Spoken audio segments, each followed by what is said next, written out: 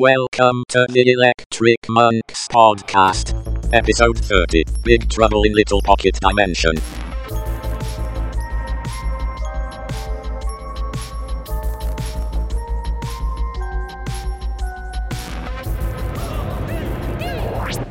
Hello, welcome back once again to the Electric Monks Podcast. I'm your host, Ed. I'm here with my two co-hosts, Nemo. Good morning from down under. And Jesse. Good afternoon from California. And good evening, late at night from the United Kingdom. So today we'll be doing episode 9 of season 2 of the BBC America / Netflix Dirt Gently Solicited Detective Agency TV show, which is called Trouble is Bad. Indeed it is. Big Trouble in Little Pocket Dimension. So before we get into all the details and stuff, what were your guys' thoughts on this episode as the season is rapidly coming in to a close? Initial impressions, at least. Do you like it? Do you think it's better than episode 8, or do you think it sets up the finale well? It's clearly a setting up the finale episode, to my feeling. Yeah. It had the benefit over some previous episodes where we actually see everybody, all of our major characters that we know and love, get a scene somewhere. We get a little bit of everybody's story, but a lot of it feels like moving characters around so that they're in the right spot for the final. It's just like, oh yeah, we need to get Bart and Panto back into Wendemore. We need to get Dirk out of Wendemore. We need to. It's just stuff happens. Moving pieces on the chessboard. Yeah, it's moving pieces on the chessboard. It's not bad. It's just there's so much stuff, I guess, in a way that it doesn't really have plot. It just has characters moving around. It's got a few really fun interactions. Bart and Priest, when we get to that, is just fantastic. That's perhaps one of my favorite interactions in the whole season. And that's absolutely the highlight of the episode. But beyond that, it's not memorable. Yeah. Not memorable. I think this is also the only time Susie and Dirk interact in the whole series at the beginning of this episode, which is quite quite funny how they avoid each other despite Susie's plot being trying to kill Dirk several times. This is the only time they actually have a conversation with each other. I don't agree with Nemo, but I still didn't like it. I mean, I feel like Bart and Panto's story end here.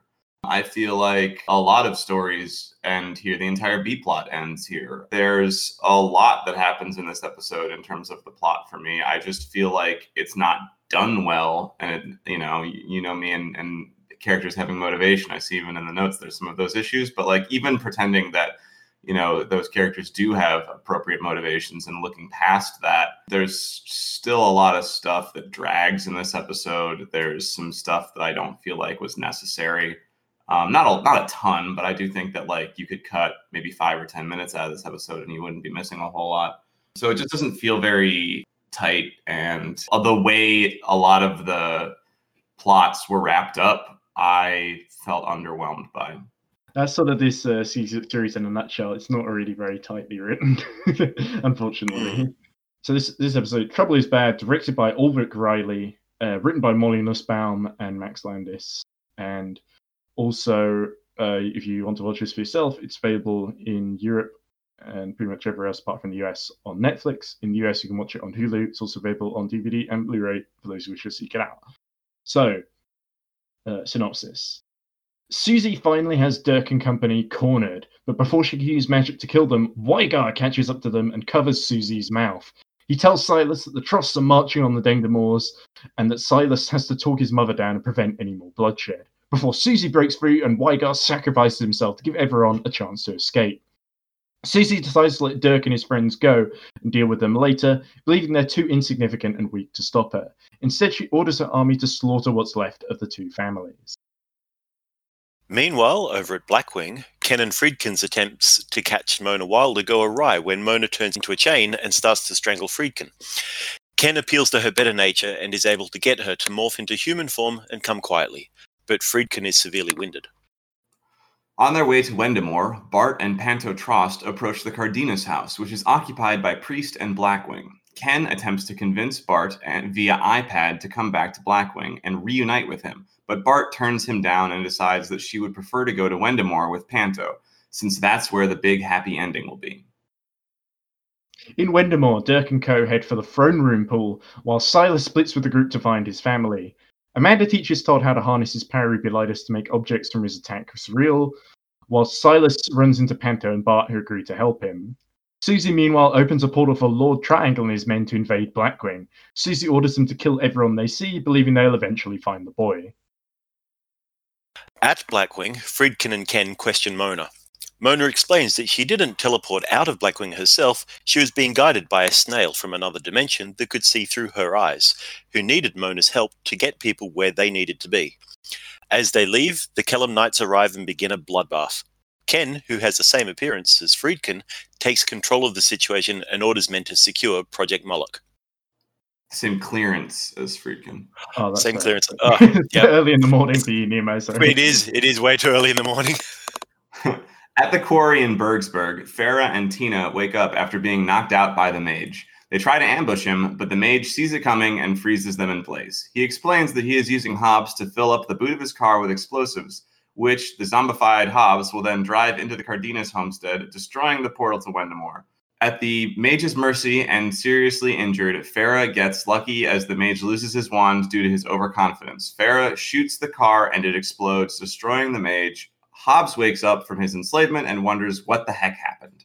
Panto, Silas, and Bart finally catch up with Jepham and Freya, the other family members having killed each other already. Just as it looks like they're finally about to make up, the Kellum Knights show up and shoot the last family members dead. In a rage at the murder of her new friends, Bart decides to take revenge on the Knights with her chainsaw. Dirk and co reach the throne room and its portal, but Amanda can't keep it open for long enough on her own. Todd can help, though, because he also has Parabulitis. The Rowdy Three leave to hold off Susie, who has finally caught up with them, leaving Dirk to jump through the portal to Blackwing on his own. End of episode. There we go. Well done, guys. We got through it. Very quickly, the cast list. Sam Barnett is Dirk Gently, Elijah Wood is Todd Brutzman, Hannah Marks is Amanda Brutzman, Fiona Roof is Bart Killish, Jada Shetz, Farrah Black, Umfo Choir is Ken Adams, Dustin Milligan is Sergeant Hugo Freakin, Michael Eklund is Martin, Osric Chow is Vogel, Tyler Labine is Sherlock Holmes, Amanda Walsh is Susie Borton, Christopher Russell is Panto Trost, rest in peace, Panto, Izzy Steele is Tina Tevatino, Lee Madgloop is Silas, rest in peace, Silas, Alex Panuvic as Weigar Oak, rest in peace, Weigar, Karen Conoval is Freya, Deng Demore, rest in peace, Freya. Naturally, no one likes Freya.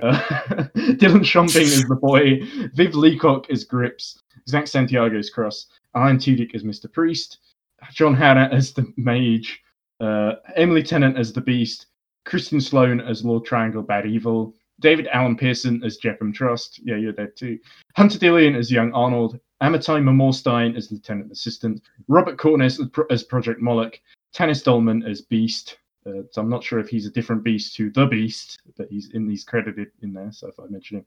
And finally, Bentley as Rapunzel the Corgi, although he's uncredited as well, bizarrely, even though he gets a good screen time. He sort of we see him running away when the Kellum Knights break into Blackwing through the shower in Ken's room, bizarrely. Let's go into talking points. So the cold open shows us the aftermath of the last week's cold open. So it's after both of the Cardenas parents have basically Kills her with scissors, and then she drives away, and then her son puts her into a tree. Yeah, and effectively kills her by tree. So we see the aftermath of that. We see young Arnold walking around, and he looks into the kitchen. There's a weird thing with the music. So he sees the flowers shattered on the floor, and there's a weird musical sting, like, oh no, the flowers, which is really weird to me, that they sort of play as almost as a horror sting. And then he looks away, looks back again, and we see that the boy, Francis, has put a very colourful looking platter out, almost like Francis is behaving as though nothing happened, as though he's sort of in denial about how... Oh, I didn't think that. I thought that, well, I think the musical sting was on the blood. Okay. I thought it was on the flower that was shattered on the floor, because next shot we see it put back together, so... Yeah, no. They show the flowers, but I thought there was a blood pool as well that looked kind of fake. But they do cut back and forth in there. My interpretation of the breakfast platter being put out was that it was subconscious. It was just this boy dreamed of breakfast because he wants breakfast, and so breakfast had appeared. It was just like his mind was just like taking care of him for him. We don't really see the boy. We know he went into a fit at the end in the cold open in the previous episode, which is when he basically killed his mum. We don't really see him showing that much remorse. Obviously, it's all silent, and it's mainly about Arnold's perspective, I guess. In the first, I don't think he understands what happened. He's maybe like a kid, if that. Like he just thinks his parents have disappeared, basically. He doesn't quite. Yeah, I mean that's a traumatic moment, Because my interpretation is Arnold sees Francis get the food platter out, and sort of, I almost thought that Arnold seems to think that that Francis is just sort of pretending nothing happened, and that this sort of freaks Arnold out because obviously he doesn't have that same disconnect. My read from that is that Arnold feels like his brother is the reason all of this happened. Yeah, that he blames him. Yeah. He blames his brother for the murder of his father and for the death of his parents. Like any kid at that time period, he trusts the police, he trusts the government, and he's like, "Well, they told me to call this number. I'm gonna turn my brother in." I don't like this sequence only because I feel like it drags badly. It also doesn't really tell us anything new. It sort of just confirms what Dirk already told us, basically. We get to see the 67, which is kind of cool. Well, we see the 67, but I didn't need to see the 67, and it wasn't like it was a particularly interesting sequence. But it also lets them do a fade between the boy and adult Project Moloch. Which, I get that. You know what? I get setting that up. I feel like you could have set that up in episode 10. But I get setting it up in episode 9 because he's the MacGuffin that everyone's trying to get to. I understand that. I get why everyone's trying. You need to remind the audience that there's this old dude in Blackwing, and that's why we're going to send all of these people to go after this old dude in Blackwing. But I feel like you could have done it faster. Visually, the way that they represented the precursor to Blackwing as very cliche Men in Black, I enjoyed, but that was a highlight to me of that intro. It was just like, oh, hey, cool. Men in Black style, black suits, the glasses, the dispassionate look, even as crazy weird things happen around them. It's like, okay, that's neat, but you're right. It lasted for too long and didn't tell us anything we didn't already know. So yeah, that's really that cold open. So I think the next thing after cold open is we pick up with Susie confronting Dirk and co. How do you guys feel about Wygar appearing here? And we almost get this sacrifice from Wygar, which is sort of, do you feel it's overplayed? Because we get this big scene where Wygar sacrifices himself. He has this really painful looking death where Susie basically strangles her with these molten shapes that burn him. It's almost like burnt and strangled to death, basically. And then later on, we get a really anticlimactic almost kind of death of Panto and Silas, who are one of our more main characters, I'd argue, than Wygar. So it's a little odd. I mean, obviously, it's so Dirk and Silas can escape, but still, it just seems a bit odd. And the other reason is, why does he help them in the first place as well? Because in the previous episode, they literally just kidnapped Silas from him and had a big fight with him, and now he's willing to help them. Obviously, Sue's the enemy of my enemy is my friend kind of thing, I guess, but it feels a little clunky, this whole scene. I disagree. We talked about it last time. There is a very clear moment in the previous episode where Wygar and Freya listen to Dirk tell them everything, and they try to appeal to their better half. Actually, it isn't Dirk. It's Amanda, isn't it? Amanda and Todd. They listen to Amanda and Todd tell them everything. They tell he knows everything, and there's a very clear, defined moment where he has regret about betraying Silas.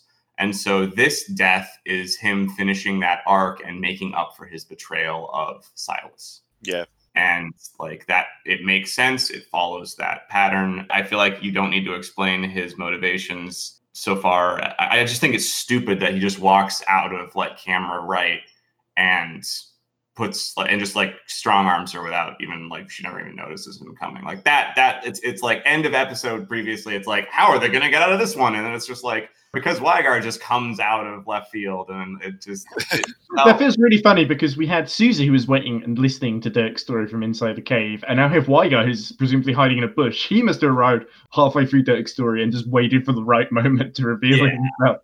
So that's kind of clunky. Yeah, it's silly. It's on brand for how silly that world is. So whatever. I'd sort of forgotten about that that earlier scene of Wygar had at LinkedIn. I always seem to forget about Wygar, and I think he's a better character than I remember giving him credit for, to be honest. Especially among the supporting cast. I think his relationship with Silas is actually fairly decent and interesting. He's a good little kind of foil for Silas in terms of being the voice of caution and reason. Except here, he's like, "No, sort this out now. I believe you." Yeah. So one thing I noticed in that scene, that I put down in my notes, was that because he gets such a longer death through Susie's magic shapes, and I kind of read it as he was being squeezed, Python-like, by contracting shapes. That were also clearly hot and damaging in that manner. But I really appreciated the effects of the shapes. They really gave off of. I don't know how much of it was practical effects versus CGI in different parts, but those elements blended well together. They had a real physicality and strength and heat, came through in watching them. So that actually was my highlight for that scene. Yeah, the effects whenever they use magic in the series seem to be pretty solid, to be fair. Yeah. They always seem to, especially when Susie throws out a few shapes, it always seems to... the hospital scene also stands out as being very good at that as well. They have quite creative with the way Susie uses the shapes of like Hemming Tina in the middle of the door and stuff like that, yeah. No, I agree. Yeah, no, that was well done. So yeah, you've already changed my mind on that. So that always seems to happen in this. I complain about something, you change my mind. Well, you do have a point here about Dirk and Amanda looking back with regret, and in the notes, and I don't disagree, especially with that, except for the fact that like Amanda's whole thing in this world has been that she cares about the lives of the people in it. Yeah, that's fair, but he's given them time to escape. I don't mind the look back. The fact that Dirk looks back and he's like, "Oh no," and then Amanda does it too, and Todd has to sort of stop them both times. That just feels a bit kind of unnecessary. That they could have one scene where they both look back. It causes the scene to drag. I agree. Yeah, and we also have Silas splitting from the group and having his look back as well. And yeah, having Weigar sacrifice himself was kind of enough. We didn't need everyone is so upset about this character, especially these two. They barely know Weigar. He's nothing to them. They just fought Weigar as well, so it doesn't make. Yeah, and the Rowdy 3 fought him, but yeah. Yeah, Susie also decides not to chase after them. She's sort of like, they're so insignificant. And because she finally meets Dirk, like I said, we have that only interaction in the whole series where she's like, "I can't believe the mage was scared of you." It's like, he was? Which I like, is a little kind of thing. But it's the only time that Dirk actually gets to speak back to Susie the whole series. Despite the fact that Susie's tried to kill him so many times. And it's been like one of her main goals. Yeah. And so it's interesting that Susie sort of is so underwhelmed by finally meeting Dirk that she's like, "Nah, I'll deal with them later." And well, what I actually really like about that Susie moment is at first I think that's stupid. They're making her do the thing where she underestimates her opponents. And then I'm like, oh, but is she doing that? Because like in her mind, it's checkmate, right? In her mind, she's got the pool that can send people around. She knows where the boy is, and she'd much rather just kill the boy than muck around with Dirk. And I think that that's actually like tactically pretty smart, even though, she's missing key information. But given the information that she has, her actions do kind of make sense. I have a question about the follow-up scene where Susie opens the portal. How does she know where Blackwing is? Just from Dirk mentioning, the boy's in Blackwing. Because she knows next to nothing about Blackwing. She doesn't know that it's located underground. I don't think even Dirk really knows where exactly it is underground, because he's only ever been in and out through portals. So, yeah, I find that a little... I sort of picture, like, does the portal do it for her? Is there like an address book with every Earth location? She's like, where is Blackwing? Oh, here it is in like Nevada, or I don't know. I mean, it's Wakti's cave, and she was talking to Mona. You could make a link there. You could also just say it's magic, and she has like the most magic in that world. So like, yeah, I suppose it's hypocritical of me not to complain about the Amanda Wakti scene where they get their entry out of Blackwing, and now to complain about this. So yeah, I suppose later slide. I just find it a little funny how Susan's able to piece it together so easily. I think that's a fair observation. It can be explained, but there's actually several different possible explanations. And yeah, once you bring it up, it's like, no, actually, that's a good point. Yeah, just which one of those? It would have been nice to have a 5-second offline. It's like, this is Wakti's pool. I can get everywhere that she's been to. I understand where you're coming from. I feel like I care less about how things, like explaining the mechanics of how something works versus explaining the motivations of stuff. And so when there's magic or sci-fi stuff going on. I don't always need like this gun shoots, this particular way, and that explains how it works. Yeah. But I feel like you've had an influence where I've just become more petty as this season has gone on. It's not necessarily your fault as well. Maybe I've just become bitter and old. So anyway, moving on from me owning myself, shall we get out of your favorite part out of the way, Jesse? All the Blackwing scenes. So you want to do all of Blackwing? We can do all of that's a lot. They bounce around. I mean, we can sort of do just the scenes with Ken and Friedkin, your favorite characters. Just the scenes with them and Mona, because they all seem to be fairly. We'll do the Mona sequence, yeah, and then we'll jump back to the priest Ken sequence later. Okay. So yeah, the Mona sequence. You mind if I just do the explanation on that one? Yeah. It starts with Ken prepping some soldiers, basically, that they're looking for his squeezy toy, and they basically bust into Friedkin's office. The squeezy toy isn't there. And Friedkin has a freak out and... A Friedkin out, if you will. A Friedkin out, yes. And so he grabs a gun on the desk and... on the floor, isn't it? He picks it off the floor, or he knocks up the desk and picks it up, yeah.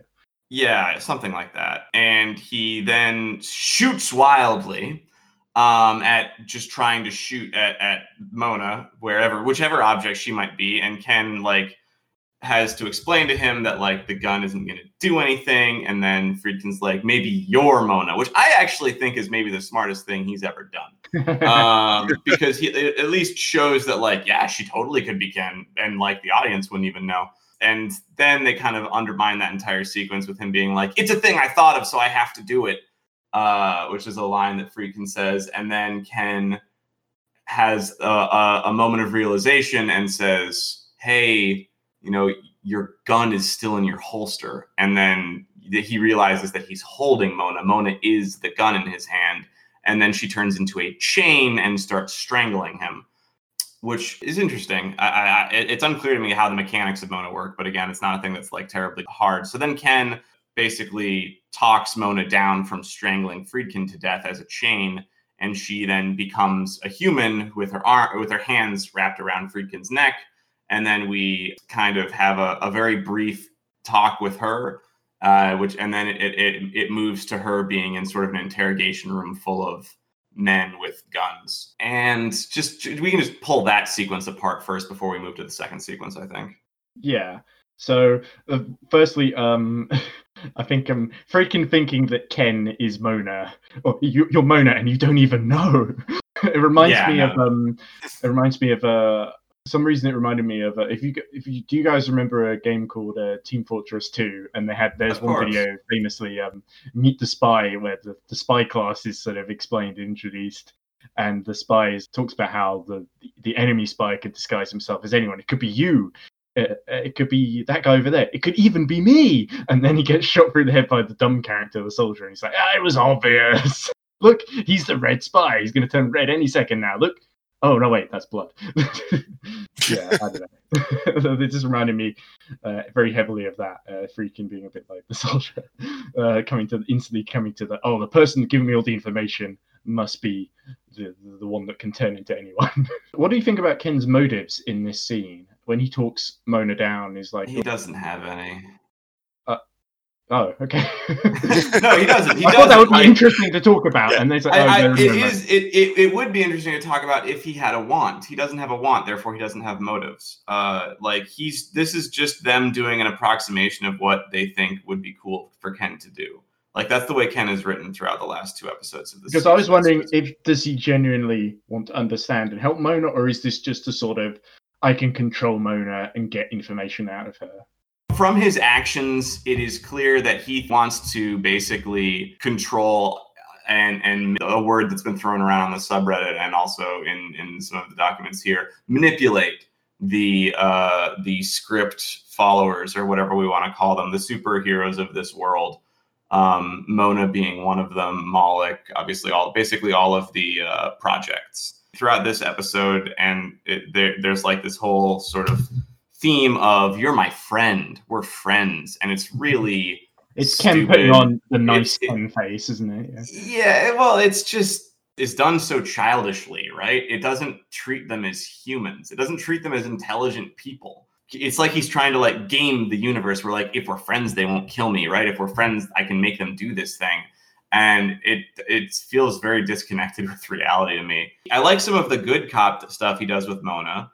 And I like that he tries to like, you know, be like, nobody wants to hurt you. And he's like, you know, trying to talk her down, and he's doing like reasonable negotiating tactics, but he's like, it's being acted in a way where like, you know, he's trying to resolve a situation, but like he needs to be in control of that situation.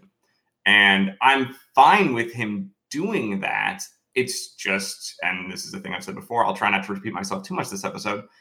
There's no reason for him to be doing any of this. Give him a wand, make him want to never be out of control of his own life again, and do that through controlling these people. And then suddenly you humanize him and you make it so you understand why he's doing all of this stuff. Anyway, what did you guys think of that? Did you feel like he had motivation? Nemo, how much do you disagree with everything that Jesse has just said on a scale of 1 to 10?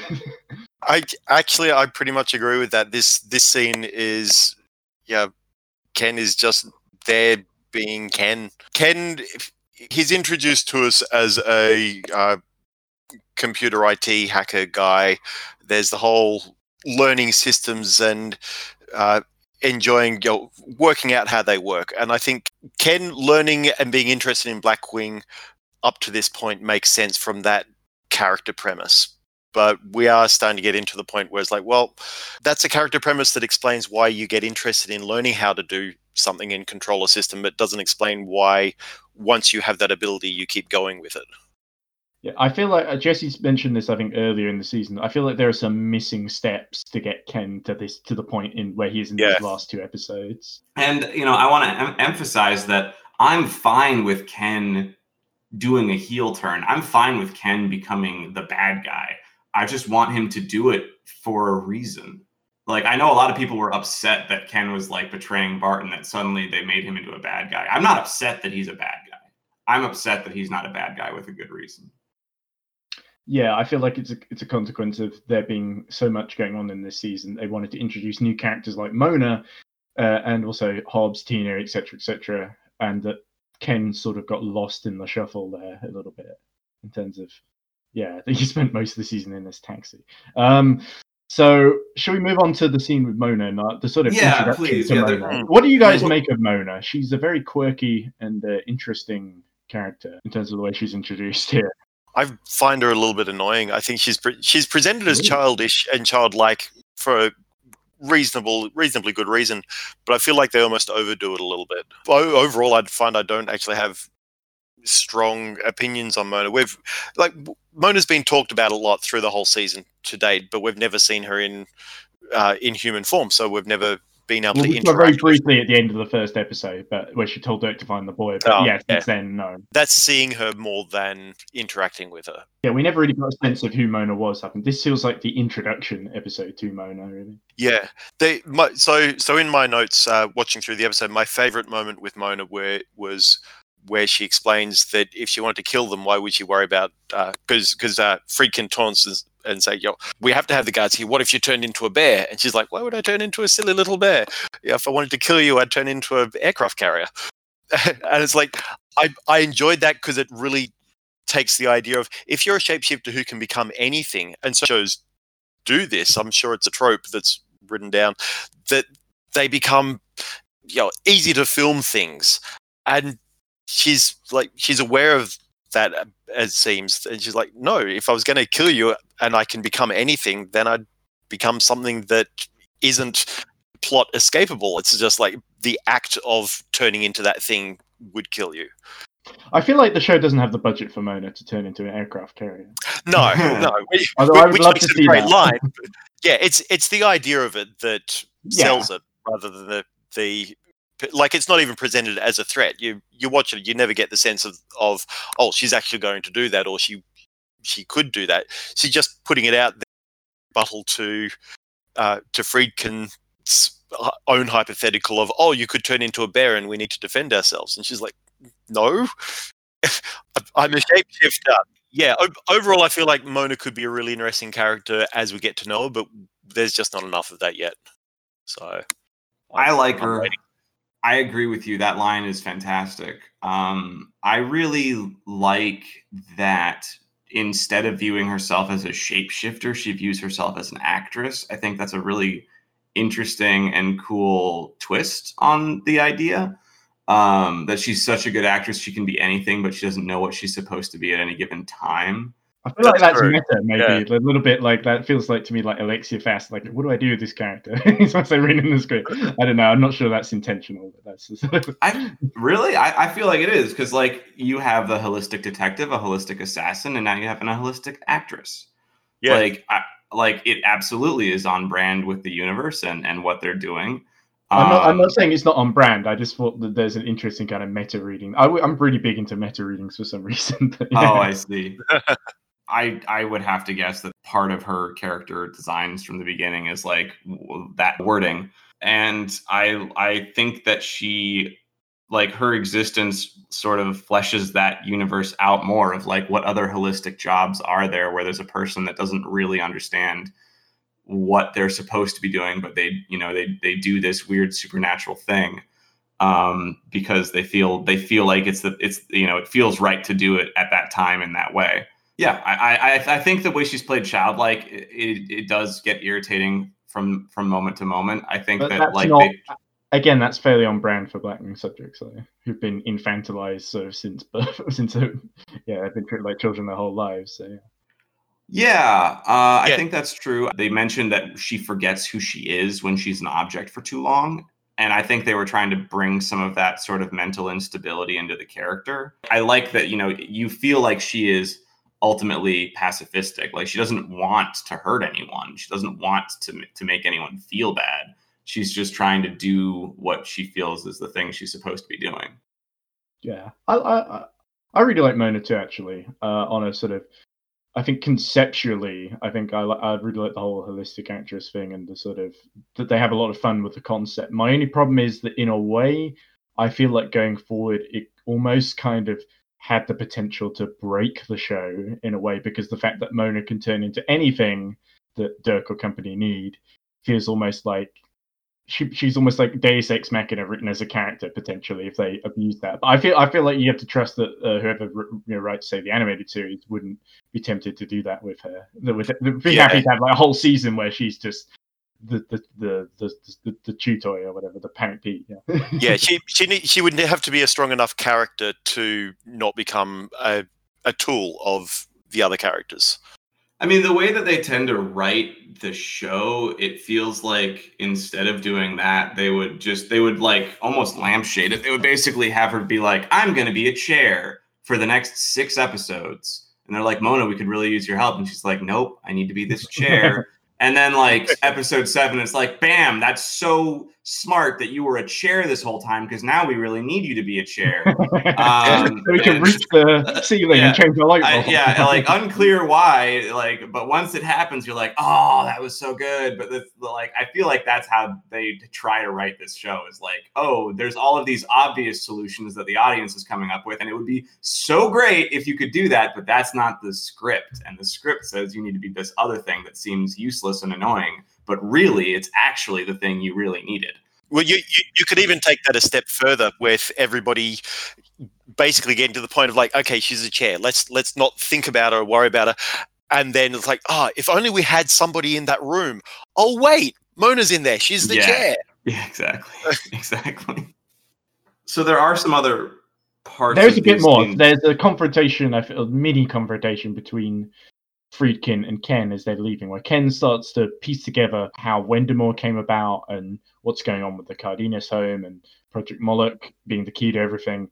And there's a really great delivery from Dustin Milligan as Hugo, where Ken is like going to things like, "You follow me?" And he's like, "Yeah, yes." He says yes in a way that feels like the most, I really don't get this, but I'm saying this just so we can continue the conversation. I don't look like an idiot. So I think, regardless of what you think of Hugo as Friedkin's character, I think he plays that bit really well. And, I think the actor does a good job. I agree. Yeah, and so there's this mini argument where freaking his ego starts to take a hit. And it's like, you've been acting like, because there's a scene earlier where Hugo starts talking to Mona, and then Ken pushes him out of the chair because Ken wants to sit down and be in the center and in charge. And he's like, you're acting like you're in charge, but you're supposed to help me. And then Ken points out that actually you gave me the same clearance, so we're equals in this program now. I think that line is beyond stupid. I'll tell you why once you're done. I'll let you finish. Sorry. Yeah, and so then the sequence ends with Lieutenant Assistant, who is the character in Blackwing that annoys me more because I feel like he's annoying. And he comes out just running away like a coward and saying, "Knights are coming!" And the Blackwing guys with guns start shooting, and Ken orders the other Blackwing men to secure Project Moloch. Friedkin just sort of stands there feeling a bit kind of dazed and not really sure what he's doing anymore, or maybe he's wondering what his motivation is. I don't know. But yeah, so that's really the end of the Blackwing. So it ends with the Knights coming through, the Corgi running away, Lord Triangle breaking through, and his men just causing chaos and slaughtering Blackwing men like they're like knife through butter, basically. The Blackwing have no sort of resistance to any of the Kellum Knights because their armor is made out of some weird magical thing that doesn't sort of deflects bullets, essentially. Yeah. What were you going to say, Jesse, about the stupid line? Yeah. So this episode is like really bringing home the conflict between Ken and Friedkin. The chair standing up moment, I think, is a good moment where he's just like, "Get out of the chair! I need to, like, this is like, what are you doing?" I like the way Friedkin sort of meekly apologizes. Oh, sorry. Yeah. And then later he does a random, starts getting a bit confused that Ken is in charge, even though if that's beyond obvious at this point that Ken is acting like he's in charge. You should have brought it up earlier, in my opinion. Yeah. I do wish that Ken had asked for the soldiers to leave because he should know that they're useless and it would have humanized him better and made Mona more comfortable with him. I think that would have been a good manipulation tactic or a negotiation tactic. I think that him not doing that kind of felt like, oh, well, I guess he's not that smart. If you look back at that scene, by the way, the soldier that's on the right closest to Mona, he's holding some kind of fire extinguisher or some kind of sort of, it's not like a gun like the others are holding, and he just looks like the most like, I really don't want to be here. Which is great, the little detail from the actor playing him. So I really like that. But yeah, the idea that giving someone the same level of clearance gives them the same level of authority in an organization is such a childlike understanding of how any organization hierarchical structure works. That feels like something Max Landis does, because it's clear he doesn't understand how a top secret government agency would work. It's clear he doesn't understand how like any sort of management structure works. And I don't know why that is, but from his entire the way Max Landis was introduced to the show was that his mate basically hired him. I see. Yeah, like it doesn't feel like he's ever had a job where you have like a series of managers above you that are all managing each other down. Like, I mean, maybe because I've worked in tech, I have a better understanding of how those hierarchies work. I'm sure in other forms of business there are plenty of other jobs you could have where that happens. I think that in Hollywood, especially when you're like in a directorial position, it's probably a lot more loose and a lot different. And there's a lot more politics about, especially when you're the son of John Landis as well. But like, yeah, this idea that like Friedkin accidentally promoted him, like what would have been a much better arc for that, I think, would have been Ken having more interactions with the mysterious woman who's going to show up in the next episode, and her promoting him and her seeing that he's better. And then Friedkin then having a more of a revenge arc. Like, I created you and now I have to destroy you because you're ruining my thing. Like, I was in charge and now I'm not in charge. And like, you're the reason for it. It links back to what you were saying about earlier about in a previous episode about the lack of oversight over Friedkin. It's not just the lack of oversight. It's the unexplained fear he has through much of the episodes. It's the stress of screwing up when clearly there's no repercussions for it. There's just a lot of like fuzzy, if you're squinting and not thinking too hard about it, Blackwing makes sense. But as soon as you apply any level of scrutiny, it all falls apart. It just feels lazy. And, this is more of that. I like that Ken gets more power than Friedkin. It just feels like a really dumb and lazy way of him getting there. And so that's my biggest problem with that line and like where we go. Again, like we said, missing steps. Okay, so shall we move on to the Bart, Panto, and Priest scene at the Cardenas house? So Friedkin has just been sort of knocked out, which I guess is by Mona, which is why he's not in this scene. So Priest sees through his binoculars that Bart and Panto are walking towards him. He recognizes Bart.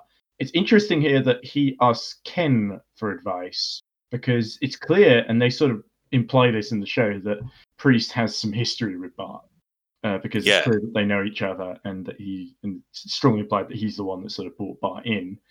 Why do you think he defers to sort of Ken? Oh, I need your advice because you survived with her the longest. Whereas, Priest has also sort of survived with Bart for quite a while, obviously in the sort of context of a government facility, and you never know, the universe needed her to be in Blackwing for whatever reason. But I don't know. I feel like he seems to think Ken's position is exceptional when he himself has seems to have spent a lot of time with Bart as well. And why does he see Ken as superior to him in this situation? Yeah, I don't necessarily think he's spent a lot of time with Bart, or maybe not a lot of time with Bart recently. Like he talks about maybe we could go get some ice cream. Like he's treating her not just as as naive and childlike that she's presented, but as a literal child. Yeah, he definitely infantilizes her a little bit in this. Yeah, I got the impression that he knows and is clearly very respectful of her abilities, which is really refreshing because Ken has been uncompromisingly shown as a badass all the way through to here. And for him to suddenly be like, no, we are absolutely not going to muck around with weapons with Bart. Everybody put your guns down. We don't want a chain reaction. Like, he knows and understands her abilities. Sorry, you said Ken, you meant Priest. Priest, yes. Ken is in the scene too, though. Ken's in the scene too. I just wanted to make sure that he calls his way in. No, I'm absolutely talking about Priest here. You're right. No, it's a great scene. I totally agree with you on that. In terms of how much Priest has actually interacted with Bart on a lengthy basis, that's not clear. Like, he brought her in as a child, and maybe he interacted with her for a day at a time or an afternoon at a time over the course of weeks or months or even years. But that still leaves Ken as somebody who interacted with her for all day, every day for however long season 1 lasted, which may well be reasonable to call unique. One thing I don't understand is how can Bart interact with Priest for any length of time without feeling the urge to kill him? Yeah. That's one thing that like she feels the urge to kill anyone who is like. But this is the new Bart. Bart makes it very clear that, look, I don't kill people anymore after her sort of interaction with Susie and later also with Panto as well in the cell. That's a great point for this scene and why she doesn't want to kill anyone in this scene. But if they've interacted before, that's where I'm coming from. Is like, I don't know. It feels weird. It feels like a little bit of plot armor for Priest. But I would like it better if Priest had never interacted with Bart before, but I don't know. Well, to great, Bart is certainly mistrustful of Priest in this scene. Yes, she certainly is. Would it also work if Bart was a bit more explicit about, I feel like I should kill you, but I'm not doing that now? Like he has pretty much said that about somebody or some situation earlier. So. But yeah, Priest asks her, and she basically says no. But I don't feel I'm good either way with it. I guess I understand that she's trying to like resist her urge to killing, and maybe that's caused her to not even feel it anymore, or maybe the universe is like giving her a slight reprieve before what happens at the end of the episode. But it's more about the past history as opposed to the present, for my confusion. So then the next part of this scene is Priest gets out. He says there's someone who wants to talk to you, and it's Ken. He gets him out on his iPad. Basically, I assume uses whatever Blackwing uses for like is it a Zoom call or Skype call? We've been doing a lot of those lately during this lockdown. But yeah, Ken and is really delighted to see Bart. Bart is delighted to see Ken, and she still sees Ken as a friend despite this sort of absence. I like that she apologizes as well for leaving Ken behind during the tank attack. We never get to really see that, and that's a little bit of a shame because that sounds like an awesome scene. Yeah, that actually annoyed me in this scene because it was something that was we felt was obviously missing when we were talking about episode 1, but we're now midway through episode 9. This is the only other time it really gets addressed, yeah. Yeah, the circumstances of that are now like, okay, we didn't get to see that, we're moved on, and to suddenly be brought back and reminded of what presumably was quite a cool, neat, but escaping and leaving Ken behind and killing everybody or whatever. For that to be reminded that we didn't get that cool scene just feels like, oh, now you're just teasing us. Yeah. So the whole tension of this scene is Bart going to choose her old friend Ken, who wants her to go back to Blackgreen, which is something that she really doesn't want to do, or is she going to pick her new friend she's come to know and respect and trust, who wants her to go to the Wendemort for the big fairy tale happy ending? And there's a bit of tension, but yeah, she chooses Panto, and it's like I really like Panto in this scene as well. Where they first approach, and Priest is like, "Who are you?" And he's like, "I am a normal person from this world, much like yourself." Yes, that was fun. And it's like, okay. Yeah, there's also great lines like this in that show. But Panto is really awesome in this scene. I like the way he stands up for Bart as well. Yeah. Priest soldiers sort of do what Priest does to Friedkin, but to him, if that makes sense. So they sort of, because Priest seemed previously to show he had an issue with orders if he didn't agree with them, and now this time it's clear that Priest's men don't agree with his orders because they start attacking Panto against his wishes, and Panto is able to see it coming and basically cuts them all down with his scissors because he is the best swordsman in Wendemort, as repeated many times in the show. Not unnecessarily, but they do a good job of showing why Panto is so good in a fight. Even gets a great little cut on Priest's face and rip Alan Tudyk's face, unfortunately, but for the rest of this season. But he does survive. And what do you guys feel about the way this scene, and also Bart still offers Ken to come with them to Wendemort, but obviously he's not interested in doing that. But yeah. So I have a couple things about this scene. I think this scene builds up the very tragic fairy tale happy ending for Bart. I think it works well in the sequence. It just makes her a very tragic character later on. I really think it's adorable how she kisses the iPad. She has great moments in this sequence talking with Ken.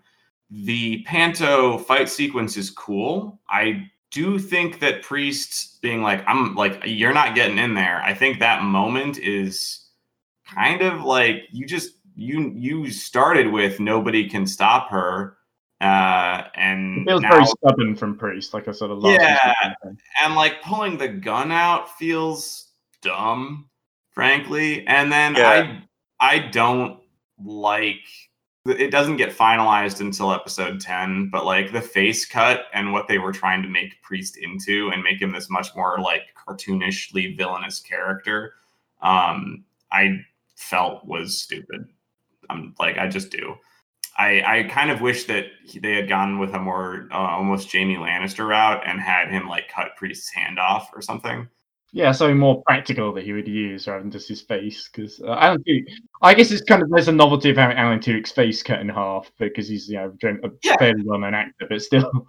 Yeah, it's to create this horrifying visual that again you'll see it in the next episode, and like clearly they were gonna like play that up further, and he was gonna go even more crazy, and that seemed to be the direction his character was going. It feels very comic booky. I agree with you on that, and I was just kind of like, yeah, okay, but like this is feeling silly. But yeah, I like a lot of the other things in that sequence. Do you want to do the rest of the Panto and Bart stuff?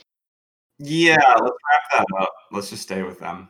Okay, yeah, because they're fun. So I think the next time we see them is when they go into Wendemort, and Bart is reacting to seeing Wendemort for the first time. She's like, "Wow, the moon's! Have you seen this moon? It's really big." And Panto says, "To me, that's normal, Bart, and your moon's the tiny weird one." And then Bart's like, "Yeah, I guess the moon is weird. I never thought about that." And the Bart has intuition to go a certain way down the road, but Panto disagrees, saying, "No, that's not where my family is going to be." Panto wants to go to the Tross farmlands, and Bart wants to go basically where the Dingdamore castle place is. And then Silas shows up just at the right time, and there's a sort of reunion scene where they passionately kiss and make up, and Bart is sort of like, "Oh, Silas, I heard about you. Your mum's an asshole," basically. Which is really funny line. Yeah, it's great. It's nice to see this little trio, and Silas doesn't interact with Bart very much, but they also do accept each other, and Bart's happy to have him along. And then Silas is like, our parents are about to basically kill each other. Let's go stop that. And Bart's like, oh, now we're going the way that I originally wanted to go. Oh, fair enough. It's a great little kind of like Bart and the universe guiding her, and then she's like, I didn't even need to say anything. We ended up going the right way anyway. I guess if Bart hadn't said anything, Panto might have taken them off before Silas arrived. So it's a sort of coincidence kind of thing. Yeah, I love that she wants to go one way. The universe is dragging her, and then Silas appears in that direction. That is the way they want to go. They ADR'd a line from like the top down shot of her being like, well, that's where I wanted to go. And I felt like that just was a little too cute. It like buttoned the scene in a way that like, yeah, you don't need to like rub the audience's face in it. We get it. We already got it. I don't know. It makes sense for Bart to say that in character. It feels like Bart would sort of at least remark upon that. She wouldn't. Maybe if they just had a sort of shrug, like, "Oh, okay, then let's go this way," it would have been fine. Yeah, I don't know. Because basically, I feel that it's such a small thing to me, and I always like hearing more of Fiona Dourif. I think she really kills it in not this whole episode, but both series, basically. So the final scene with this is where they arrive almost too late, and everyone is dead apart from Freya and Jeppum, and Panto and Silas basically sort of beg them to stop fighting each other, and they reveal that they're lovers. So the matriarch and the patriarch of the two families discover for the first time that their children are, in a sort of gay homosexual relationship, and they're fine. They seem fine with it, which is kind of cool. So it's weird that Wendemore is a place where public executions are quite commonplace, but homosexuality is sort of genuinely accepted. So it's got a one-up on Saudi Arabia, I guess. But okay, that's a controversial statement from me, but yeah. I think that's fair. I do think. I mean, obviously, the show is a product of its time, and I'm glad to see that they're just treating it that way. It's great to see them treating it that way. I do think it's a little bit.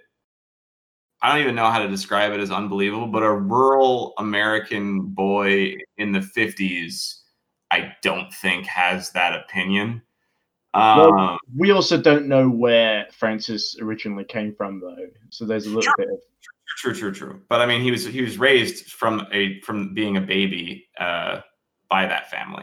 I like it from the perspective because I could easily imagine an alternate version of this where there's a sort of Romeo and Juliet thing where the parents are really angry that their two kids are in love and they're gay, and that sort of I could imagine this if this was done like maybe 10 or 20 years earlier. This series, I can imagine that them being gay would be a much more sort of a shocking kind of thing, and they would be. Well, I do think that there is a place for media that's handling that, because I'm sure that. Oh yeah, totally. But I feel like that's sort of not. We've got other stuff to deal with in this. Sure. I mean, I like seeing more media, certainly, where it's a non-issue. I mean, obviously, it's shot in a way where it's like a little bit in the audience's face, and it's kind of a shot almost in a jokey way in that sense, but it's still like really fun. But yeah, for the characters, it's a non-issue. Nobody blinks at it, and I think that's really cool. Yeah, so it's really Panto who kind of convinces them, and of course, because Jeppum thought that Panto was dead, basically, and the fact that he's still there sort of convinces him to bury the hatchet with Freya, which makes sense. Not quite sure why Freya climbs down. I guess maybe she just gives up and sort of, Panto sort of, and Silas especially sort of convinced her, even though she hates Silas. But she doesn't live too much longer because the knights arrive and they notice that, hey, they've all killed each other and we barely have to kill anyone. So they kill the remaining 4. And Panto and Silas go down really quickly. And it's sort of, I guess they get caught on guard, so Panto doesn't really get the chance to defend it himself. And there's a sort of shock. Silas goes down, Panto's horrified. Panto goes down, Bart is horrified. You definitely feel for Bart in this scene, because it's the sort of moment where she kind of snaps almost and goes back on her whole non-murder policy. Because she feels not just that the universe wants her to kill, she wants to kill all these knights who have just taken away her new best friend, basically. Yeah, Bart's a very tragic character in this scene. And I like the way also the little detail that there's this army of knights coming in that have been CGI'd in, and they sort of see Bart see Bart approach him, and they, even though it's just obviously because all their bullets have missed because they've got AK-47s, but they all in a row, even the ones at the very back, seem to sort of trudge back like in fear of Bart, thinking like, well, this lady. Bullets don't work on her, so that's all we got. Murder isn't working, and it's all we're good at. Well, I want to know what you guys. I mean, you made some notes about it, and it feels like you felt like it wasn't good, but the way these deaths happen without fanfare. These are not heroic deaths. These are sudden, tragic. Especially for Panto and Silas, who are sort of main character. Well, Panto, I definitely think is the main character. Silas. No, they're all major characters, but Panto and Silas especially, they've gotten a lot of screen time, and they are killed very unceremoniously. I think we do get Bart's reaction, which is very heartbreaking, and that makes it. But I almost feel like the way Panto also goes down very easily as well. I get he gets caught off guard, I guess, and seeing Silas being hit first, that would do that to him. I don't think it's out of character. It sort of makes sense, but I feel it's a little. Especially because we don't know what's going to happen in the next episode. Although it's hinted that none of this matters, but yeah. Yeah, it is hinted strongly that none of this matters. I do think that the around Bart, human life has less value. And I think that's sort of shown by their deaths.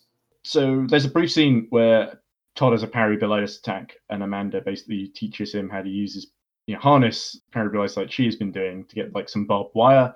I don't think he ever uses the barbed wire later on, so it's more just sort of this is what they had to hand when they shot this scene. But there's a couple of good lines from the Rowdy Three, and it's like because they're going to the pool.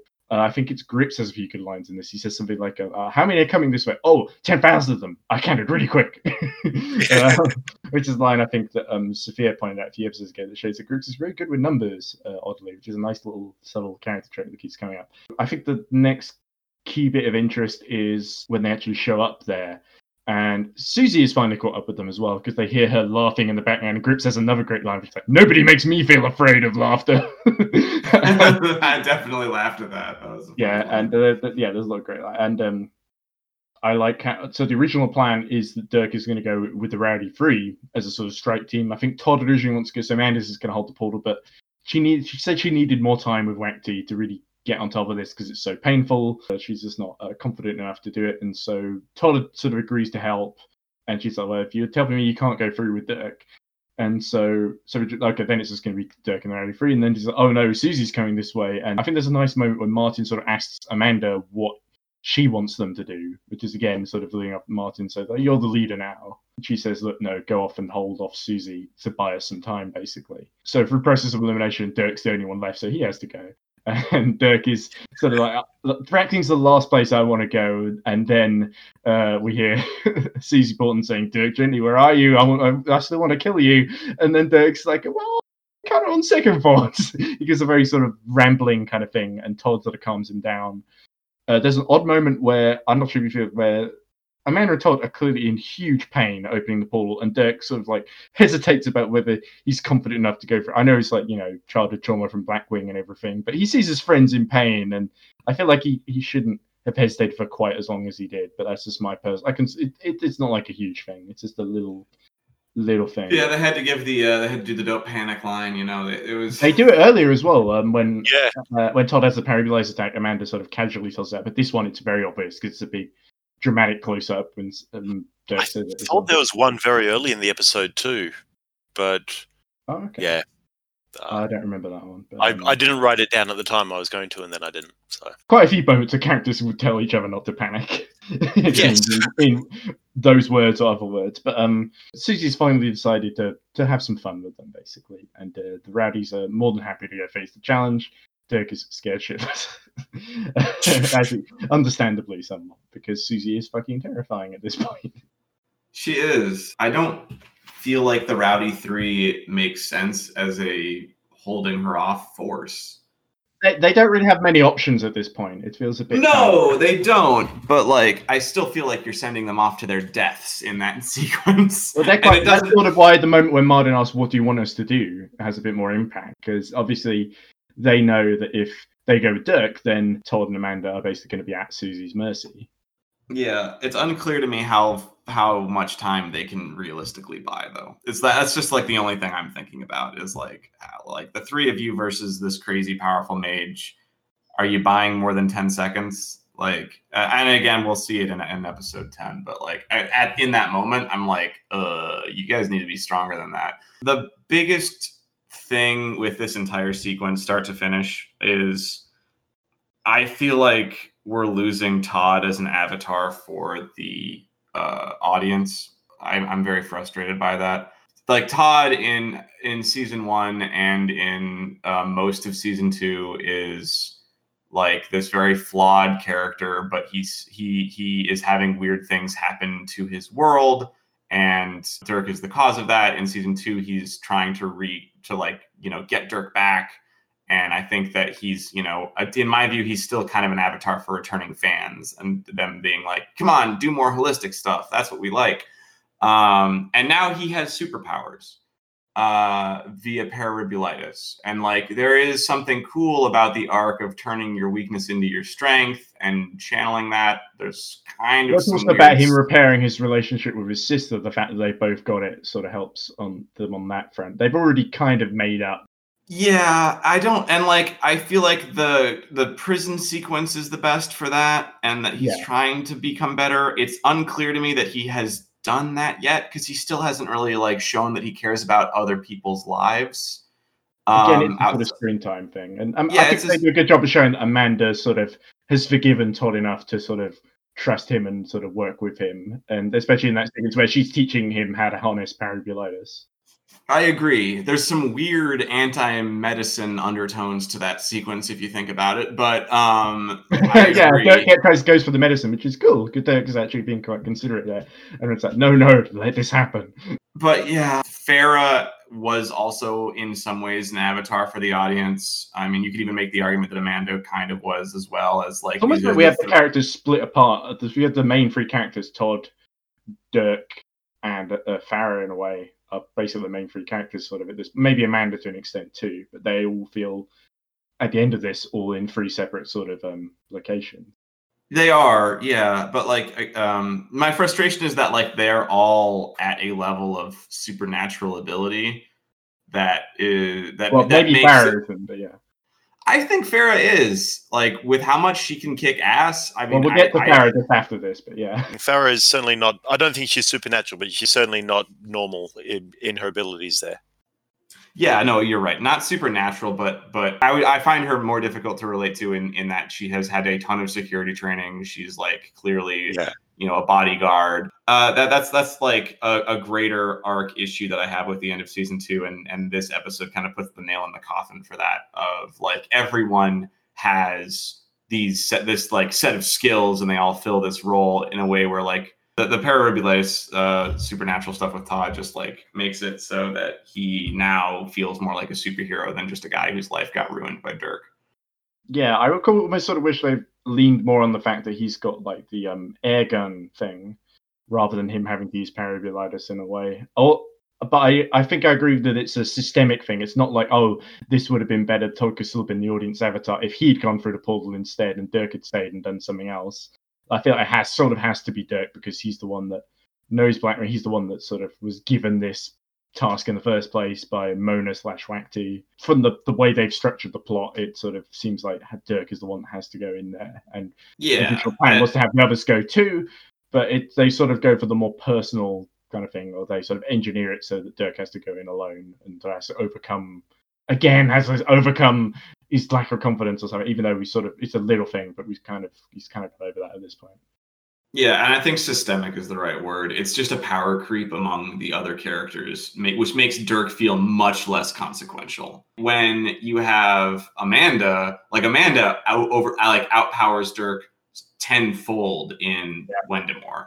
And like the Rowdy Three also are like a force to be reckoned with, and are no longer they're no longer agents of chaos. They're directed, and they're basically Amanda's secondary power. And so Dirk is inconsequential, whereas in season 1, like, he didn't have control of his power, but he was always the source of the weird power stuff going on in their group. It was revolving around his holisticness. And I feel like season 2, especially by this point, has drifted so far away from that. That's a really good point. I'm just processing that as an idea, and I think it makes a really good observation about the focus of season 2. And I mean, maybe the lack of focus. Yeah, we'll talk about exactly how much season 2 compares to season 1 and overall fan reactions next episode or even later, maybe. But that's, I think, going to be a relevant point, that season 1 had that focus of Dirk and season 2 didn't quite as much. And part of that was Dirk's earlier self-doubt and hesitations, but this feels like a second part of that. It's not even necessarily a lack of focus, perhaps. There's a change of focus away from Dirk and onto the wider holistic and Blackwing subjects group. Should we cover the B plot, which is in the quarry with Farah, Tina versus the mage? Let's wrap. There are two scenes really here. So the first one is because the previous episode the mage knocked them out. I think he snuck up on them, knocked them out, and they wake up, and the mage has got... So the mage clearly does not even really see them as a threat. It's very clear that he underestimates them. Farah and Tina sort of look and sort of realize that they have really no hope. And Farah has a line here that I find very odd, where she says, "Oh, we need a plan because I am not losing 2 fights in 1 year," or something like that. And I'm like, there's more at stake here than your ego, Farah. it feels like a very odd line. It's both like, I guess the other fight was against Priest, I guess. Yeah. I've very much took that as just reestablishing. Despite the fact that the last time we saw her in a fight was against Priest and she lost, that she is actually a badass, and it's basically her way of saying, you know what, fuck this. This time it's personal. Yeah, it was a fun amp up speech. Like I thought it was a funny line. I thought it was a funny trying to amp herself up. Is immediately deflated. She's trying to amp Tina up as well, and Tina is like, "Yeah, we're gonna save Hobbs and we're gonna beat this bastard." And then she gets up and struggles over, does like 2 steps and falls over. And then Farah's like, "Okay, we're going to die," and that is almost what happens. So it feels like they do the best they can, because I guess they can't really call the police, and that's sort of set up earlier because Blackwing's looking for them.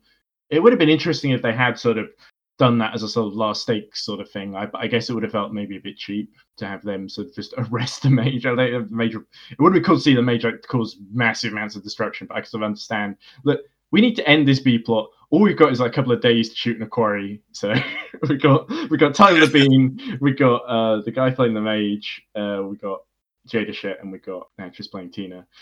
So we've got 4 actors, we got a car, we got a quarry. Let's end this B plot in the same episode as well. I very much enjoyed the mage, John Hannah, in this episode, because the character's a lot of fun when John Hannah is eating the scenery, and there was that middle bit where he discovered that his whole reality was invented by a boy and was a fiction, and he had this whole existential crisis, which gave him a plot arc, or a character arc rather, but it just wasn't actually fun to watch. Whereas this is back to the mage going like, you know what? I just really like hurting people individually. Why have I taken such a hands-off role lately? He says something like that. Like, it's no fun getting armies to do it. You got to be a bit more personal. This is way better. Why did I even care about Wendemore in the first place? I almost wish to get into the den. This is a B plot, and it feels so divorced from what's happening at Wendemore. Is the big issue. It does. Yeah. Well, I don't. The more I think about it, the less I agree, because he's destroying the portal back. But we've established that Amanda has got like 2 places where she can use a portal and get everyone back. No, you're right. But the thing is, Farah and Tina don't know this. All they know is Todd and Dirk are in Wendemore, and they're probably in trouble. And if as far as they know, if the mage succeeds, then that could be it. They could be effectively gone, and they're dead. From the Mage's perspective, he thinks that he's going to be sealing the portal between realities. But as it were, we know that that's not the case. That it's the Mage thinks that he's consequential, but we know that he's not. Yeah, and it's interesting. I guess it's a very minor point, but it feels almost not so much a betrayal, but he's sort of ensuring that Susie can't come back either, and that Susie doesn't want to come back and this is my world now. We'll swap over. Basically, you have that world. Won't come back. There'll be never the twain shall meet. Basically, seems to be the Mage's attitude here. And it doesn't feel like he's like signed off on that. And Susie, it seems like a sort of almost sort of cutting Susie loose here. Yeah, I hadn't thought of that, but actually that would be a really neat point where the Mage just goes like, yeah, she's taken Wyndham. He's not even thinking about Susie at this point. Like, he doesn't care if Susie succeeds or not. Yeah. Which I find quite funny. I'm not sure how you feel about this. There's a scene where he catches Tina and Farrah fairly easily, freezes them, and then has this big gloating monologue. A part of it is where he basically mocks Farrah and says, oh, you're the big disappointment in your family, and your father wouldn't be surprised to see you failing right now. And it's like, he basically...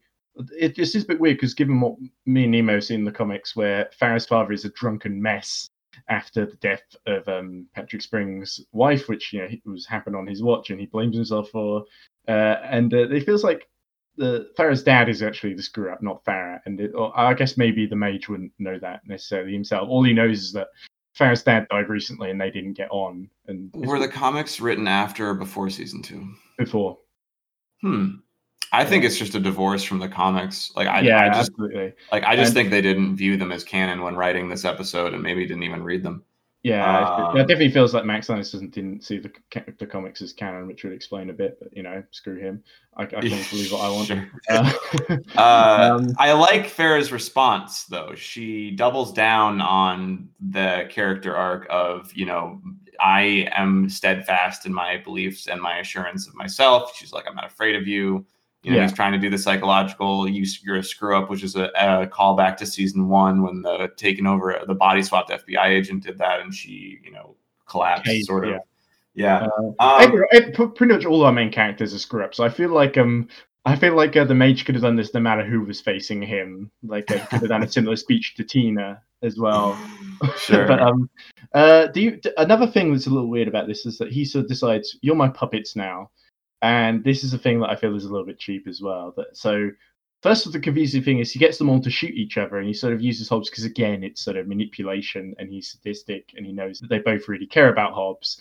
Hobbs shoots him, and it feels like almost he lets, or I'm not sure if this is an accident or not, that Farrah maybe is strong enough to sort of defy the Mage's sort of puppet master control, that Farrah shoots Hobbs when he's just explained that he needs Hobbs to drive the car, the zombie Hobbs basically, to drive the car into the Cunning South to blow up and destroy the portal. So I guess you can explain as well that, well, if Hobbs dies, he can just get, someone else zombified to do it for him, and it wouldn't be particularly difficult. He let up on his control of them when he made Hobbs walk at them. They both point their guns at Hobbs when he tells Hobbs to walk at them and point his gun at them. So the reason the Major loses here is basically because the way Farrah puts it is that because you're not in Wendemore, which is a sort of action hero kind of line. It feels a combination of, I think I said in the synopsis, it's overconfidence. I think also it's Farrah just gets very, very lucky that she does. So the way it happens is, just to recap, is I think Tina is being forced to shoot at Farrah to finish her off, and Farrah is able to defy control, jump forward, put the gun out, and just sort of 1,000,000 to one shot, it hits the wand out of the Mage's hand, which is the one thing that gives him power over the situation, basically. And the Mage, instead of instantly going for the wand, he's like, how can you defeat me? No one in Wendemore can defeat me. And he goes on this big, it just shows how he can, even in this moment when one's out of his hand, he still completely underestimates them. And Farrah, quite smartly, I think, shoots the... Well, it was a last ditch thing, shoots the explosives because she knows that bullets can't necessarily kill the Mage, and she wants to make sure he's fucking gone forever, so blows it all up in a sort of last ditch kind of thing, because it certainly puts Hobbs and Tina and herself at risk as well, even though they've already been shot, so she's just thinking fuck it at this point. Yeah, so what did you guys feel? It almost like they end this whole plot with the threat from the Mage in episode 2 early, in my opinion. It's a consequence of this being a B plot, and that they need to get the mage sort of out of the way so they can focus on all the stuff they want to focus on in Wendemore and Blackwing in the final episode. But it feels a bit, yeah, I think you were alluding to this earlier, Jesse, that you thought it was a bit anticlimactic, maybe. I feel like I've been defending the B plot from you, like for the past several episodes, and on rewatch of the ending of the B plot, I don't like how this ends. So obviously the mage himself, it like makes this scene, and he's the best part of this scene. He's literally just chasing this high of hurting people. Like it's kind of interesting and fun to watch him just like, well, no, that would be too easy. I can't just kill you that way. I have to make you I have to break you inside and make you feel all of this terrible pain. So he's like going about all of these different ways that he can make them feel horrible, like making them shoot their friend, making them for their friend shoot them, like all of these different combinations. And that works. Like, I like that. I think that that as a sequence works. Obviously his plan to blow up the house is, it's kind of whatever. They all get shot, which, by the way, again, I've talked about this before. All of those bullet wounds would be catastrophic for them. They walk those off in a way that is completely unbelievable. But also, again, this is Farah would not have the strength to dive forward and pull the gun away from her. Adrenaline is a hell of a drug. It's been set up that Farah is very tough, but yeah. Yeah. I mean, adrenaline can make the body do crazy things, and I'll assume that she's completely running on adrenaline at that point. But there is one thing that really genuinely bothered me, which is that Farah shoots the gun a couple times and then manages to, with her thumb, eject the magazine, and you are supposed to then believe that causes there to be no bullets in the gun. That is not how a semi-automatic pistol works. Every time you pull the trigger, a bullet is ejected from the chamber and a new one is instantly loaded in. And unless the gun had jammed, even without the magazine in, there would still be a bullet in that chamber. And she clicks against her head and it's empty. And again, this is a thing that if you're a child and you don't know how guns work, that might be what you think is the right thing to do or how you could get rid of that. But you'd have to rack the slide to eject that bullet. It's just a minor little thing. Or in Australia. Australia doesn't have the gun culture that America has. I didn't, that it's the sort of thing that once you pointed out, it's like, oh yeah, that's right. That is the way that, but it doesn't instinctively make me go no, but that's not the way guns work. I just I totally get that. And it's a thing that just bugs me. And I get that I'm alone and I just had to point it out. But the mage dies again because of this 1 in a million shot that hits his wand. And then she shoots the car and he blows up. And to me, that is so underwhelming of a finish for him. It's just it feels because it's not like Farah even outsmarts him particularly. If she just gets lucky in. I kind of like the fact that she did. It wasn't just the case. Oh, she shot that, but she just happened to be out of bullets and she just gets lucky twice. I like the fact that they had actually had the presence of mind to sort of try and get the clip out of the gun when she realizes she's been controlled. Being an idiot, I preferred that, but I didn't think the accuracy ruined that scene for me personally, even knowing how guns work, having you explain it to me. But I wish one of 2 or 3 things happened. I wish, one, the mage actually got the car to the house and had a standoff with Priest. I think that could have been a much more interesting fight because the mage versus Priest are 2 effectively villainous characters going at each other. Oh, you know what they missed the opportunity for? Now you mention that, because the plan was to get Hobbs in the car to do it. They missed the opportunity to have a scene with Priest and Hobbs meeting each other because, of course, Tyler Bean and Tudyk have great chemistry in what was that movie called? Dale and Tucker versus Evil. Oh, I completely forgot that Hobbs was the other character in that movie. Yeah, because Hobbs disappears right before I think Priest shows up in Berkeley because he gets caught by the mage. That could have been a really cool scene. I feel like maybe they were running out of time, or it almost feels like they were teasing that, and then they end up doing this rushed thing in the quarry instead. So maybe a hurried rewrite there.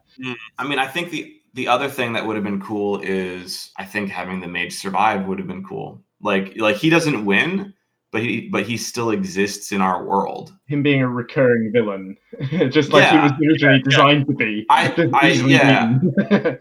think that if he loses his wand, that like suddenly his power is neutered, and like he's then just trying to get a wand back or get back to Wendemore to get a new wand. I'm not sure. Like you could give him a MacGuffin to chase after, but like watching the mage try to figure out how he works and like develop throughout the next season would have been cool. Instead, he's just like, I'm this crazy sociopath and now I've been blown up. Oh dear. It just felt like such a sudden, abrupt, and kind of disappointing ending. Yeah, it was quite funny looking at John Hanna's Twitter feed when he heard about the animated series. He's like, cool, I would love to bring the mage back. And it's like, John, I'm pretty sure the mage exploded. That would be quite hard to retcon. Well, maybe the mage is the wand. Ooh, that could be interesting. Yeah, the mage is the wand, or just an intrinsicness of he came from a different pocket reality, so there's some mageness that can't be destroyed within this reality, and given enough time, he'll... Well, it made more sense maybe if Susie brought him back, if they ever... I think Susie's character at the very end of this is sort of comes to a natural conclusion, but we'll come to that. So... I think we've really gone through the whole episode, so I think all that's really left in terms of the episode, if that's all right with you guys, do we go through the references quickly? Yeah. So Bart references her separation from Ken off screen after being faced with a tank in the first season, and she apologizes for leaving Ken behind, which is a nice little bit of continuity. When Todd is having his parabilitis attack, she tells Todd, don't panic. Dirk also says this right before jumping into the pool at the end of the episode. This is, of course, the same message written on the back of the Hitchhiker's Guide to the Galaxy in big, bold, friendly letters, and one of the reasons that it sold so well. The framing of the opening shot, reverse shot, in the scene where Friedkin talks to Mona is very Stanley Kubrick-esque. It's a wide angle, it's dead center, and it's symmetrical, even out having four guards either side of Friedkin.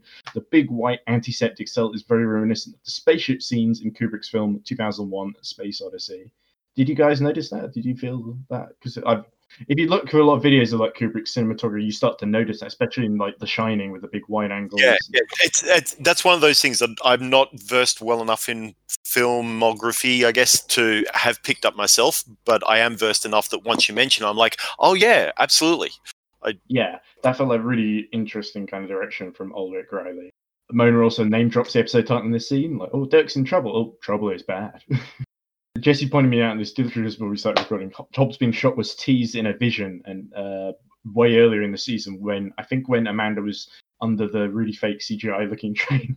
This is the final one. I'm not sure about this one, but when Panto talks to Jepham and Freya, he says the line, "If there is to be any hope for a future in this land, you must wake up and stop this." I thought the wake up bit was really interesting because it's quite appropriate, given that the boy whom Panto's ultimate quest was to help Dirk find and return to Wendemore is currently in a coma and needs to wake up. And he tells them to wake up. So it sort of reflects sort of the real world stakes that their world sort of relies on, basically. That Dirk getting this boy back and getting him out of this coma, basically. Mm. Yeah. So that's really the episode. Any final thoughts on this episode? I mean, I felt very at the end of this episode. There's Do you think it ending on that "Don't panic" quote was part of that? Do you think it was a bit on the nose? I don't. It was cute. It was fine. I just feel like this episode had a lot of really good moments, but it didn't have very good character development or character completion moments. And I think the next episode has those, and they're unearned. But we'll talk about that. But I felt like this episode was just big action sequences, big explosions, and then a couple of other things that didn't feel good by design. Not to say that you have to have the thing feel good. Like the Bart thing doesn't feel good, but I think that's fine that doesn't feel good. But it dragged in a couple of spots, and it just wasn't as good as I wanted it to be of an episode. Yeah, I agree. It wasn't an amazing episode. It was functional. Pretty much what I said at the beginning about it moved characters around chessboard style. Not completely, but enough that's still pretty much my feeling of the episode. Okay. I wanted you guys to answer first so I can make up my mind. I think this one's okay, actually. I thought episode 8 was okay, and then you guys convinced me that it kind of sucked. And this one, I feel like this one, I sort of went the other way. I was more nitpicky on it, and I actually, there's a lot of stuff in here that I really like, and I think maybe the whole is not as good as some of its parts, and you're right, there are character motivations that don't really work, but I like the way it sets up the finale. I think the stuff in Wendemore is quite good. The Blackwing stuff, yeah, it's messy, but I really like being introduced to Mona. I think kind of makes up for it. And the only bit I really don't like is sort of the quarry stuff with the mage and Farentino, which is sort of... Individual bits had bits. The quarry stuff had John Hannah as the mage eating the scene. Yeah, that was good. That's fantastic. We had Bart meeting Priest. That is such a fantastic scene. Yeah, I think Bart again was the big highlight. Bart and Panto were the big highlights, actually, I think. And they were good. Yeah. It's almost a shame we don't get more Bart and Panto just hanging out, because most of the season they spent in the same place in that prison cell. And this is great to see them out and about and going to Wendemore. I agree it was chessboardy, but it felt like people were moving, and it felt like things were sort of finally kind of falling into place a little bit in terms of I guess the sort of what they say, people being where they needed to be. And it's scripty, but I feel like I'm more forgiving of this than both of you. But maybe that's me being stupid. I don't know. I'm allowed to like this, right? Sure. Thanks for listening to us. Next time we'll be doing the final episode, which is called Nice Jacket. But that was Big Trouble in Little Pocket Dimension. or Trouble is Bad, right? Yeah. Anyway, if you want to contact us, you can contact us on dirtjourneypodcast.wordpress.com, where we have an email form, and people do send us emails. We got one email last time, which we read out, which was cool. And you can also find us on Twitter. I'm at Edward J. Hunter, and Nemo is at @sub_ETHR, I believe. Yep, that's it. Yeah, and Nemo's on there at Erebus Wolf. Jesse. It's all right. It's late. It's very late. So well. You're right. You were doing great. Yeah, at Erebus Wolf, EREBUS Wolf. That's Jesse's one. Nemo doesn't have two. Well, he does have two, but that's not one of them. Jesse, your game, In Search of Dominic Ward. Yeah, you got the voice actors to record the thing. Yeah, the voice acting is in the game. We're working on sound editing stuff. I've been doing some things involving VR hand movement. I got a VFX artist hired. Unfortunately, one of my artists had a baby, and another one is dealing with COVID issues. So it's been some things moving faster, some things moving slower, but it's still moving along. So anyway, coming to a close to the season, it's going to be great to finish off. I think it's going to be a great final episode, and I'm going to finish now because I'm tired and I feel like just passing and going to sleep. But thanks for listening. How's it all going to end in Wendemore? Is everyone going to die? Is everyone going to live? Oh, big tension. One of those. Pick a lane. So, goodbye. See you, everyone. Have a good night, everybody.